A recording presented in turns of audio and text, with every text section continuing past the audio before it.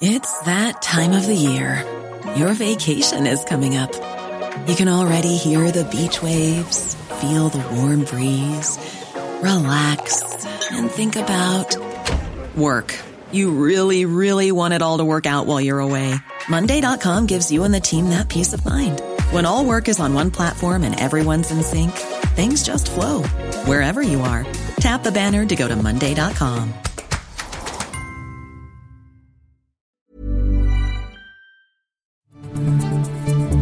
This is your Times Daily World Briefing for Thursday the 20th of October. I'm Bev Rimmer. And I'm Steve Forbes. Questions over the builders of the World Cup Stadium in Qatar. The document simply shows China Railway Construction, this huge global builder, building these prisons. And tens of thousands flee a city in Ukraine as Putin declares martial law. Shelling continues and civilians are killed. The neo-Nazis are using blatantly terrorist methods, sabotaging vital facilities and arrange assassination attempts on representatives of the local authorities. Times of London Daily World Briefing. A company that built a mass detention centre for Uyghur Muslims in China has also been found to have constructed the main stadium for the World Cup final in Qatar. The Times of London has seen documents on a Chinese website that link the China Railway Construction Corporation with the Middle Eastern venue and with builders in Xinjiang province. Philip Robinson uncovered the story. Basically, these prisons they're not really prisons. I mean, they're called expansion prisons, but they're really detention centres. They're huge cell blocks that are used to hold and re-educate Uyghur Muslims. And they're basically ordered by this group of people called the Xinjiang Production and Construction Corps, who are sort of quasi-military government body who run large chunks of Xinjiang. So it just simply shows, the document simply shows China Railway Construction, this huge global builder, building these prisons. There's no evidence to suggest the construction company knew how the prison that's said to have been used for forced labour and incarceration without trial would be used.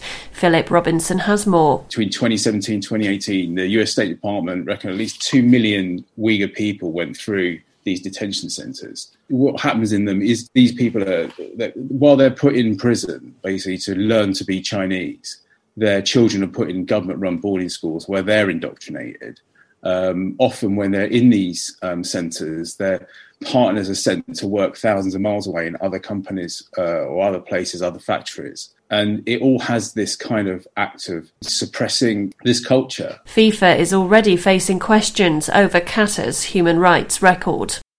Up to 60,000 people are set to leave the Ukrainian city of Kherson after Russian President Vladimir Putin announced martial law in 4 occupied regions of the country.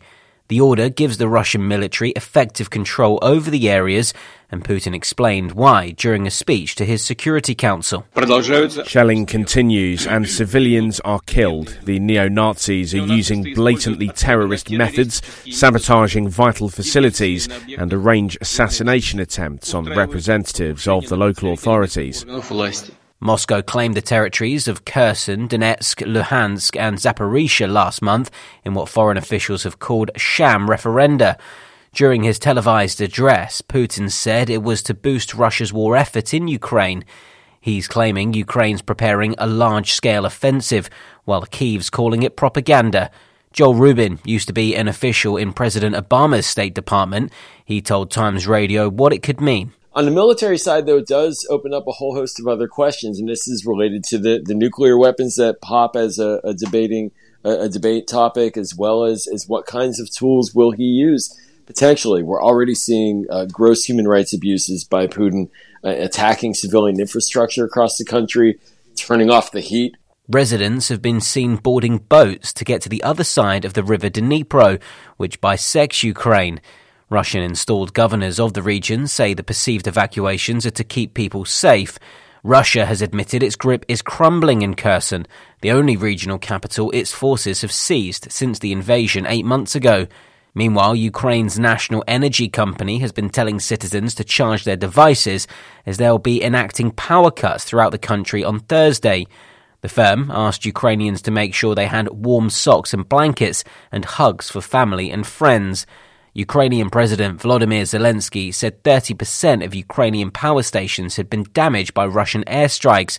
He had this message for his people. There will be explanations from the heads of regional administrations and government officials, but in general, starting from 7 a.m. tomorrow, we need to be especially conscious about electricity consumption.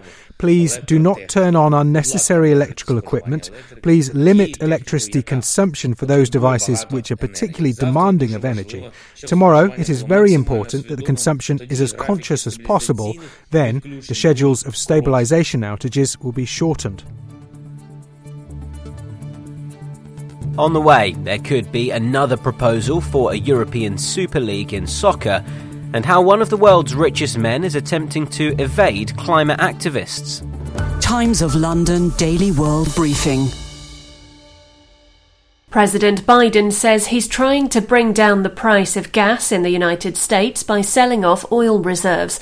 He announced in a plan this week that he aims to have done so by the end of the year. These drivers in Illinois said the move was welcome, but might not help much at first. I think it will make a minimal difference and also a symbolic difference. I think it's an indication that he is at least trying to say that he is thinking of people. It's not a one-off solution for anybody, but, thank you, Mr. President. Good luck to you. Emergency stockpiles of gas that currently contain more than 400 million barrels are at their lowest levels in 38 years. At least 8 people have been killed after parcel bombs exploded at the largest prison in Myanmar. State television said the explosions were caused by mines inside parcels that killed 3 prison officers and 5 visitors and wounded 18 people. A wounded witness said gunfire also broke out after the bombs exploded at the parcel counter. An anti-junta group has already claimed responsibility for the attack. Those seriously injured were evacuated from Insein prison, while cases due to be heard in the court were cancelled. Myanmar has been in chaos since the military overthrew an elected government led by Nobel laureate Aung San Suu Kyi's party and launched a brutal crackdown on dissent. Insein is the country's most notorious prison, and thousands of political prisoners have been sent there since last year's coup. The Times Daily World Briefing. Sport.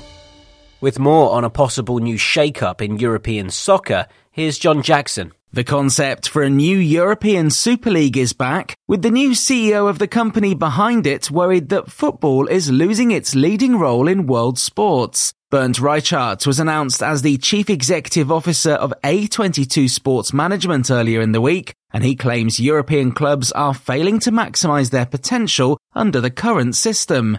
Real Madrid, Barcelona and Juventus were among 12 clubs to announce a breakaway Super League in April 2021, but after a hostile reaction from across the game, the move promptly collapsed. While the other clubs from England, Italy and Spain withdrew, the 3 remaining clubs have continued to push the idea. One aspect of the initial Super League proposition which angered fans was that it was a closed competition, with no promotion or relegation. But Reichart says this is no longer the case. US investment bank JP Morgan had been set to finance the Super League in 2021, but Reichart has also said they will be starting from scratch. The Times Daily World Briefing. Entertainment.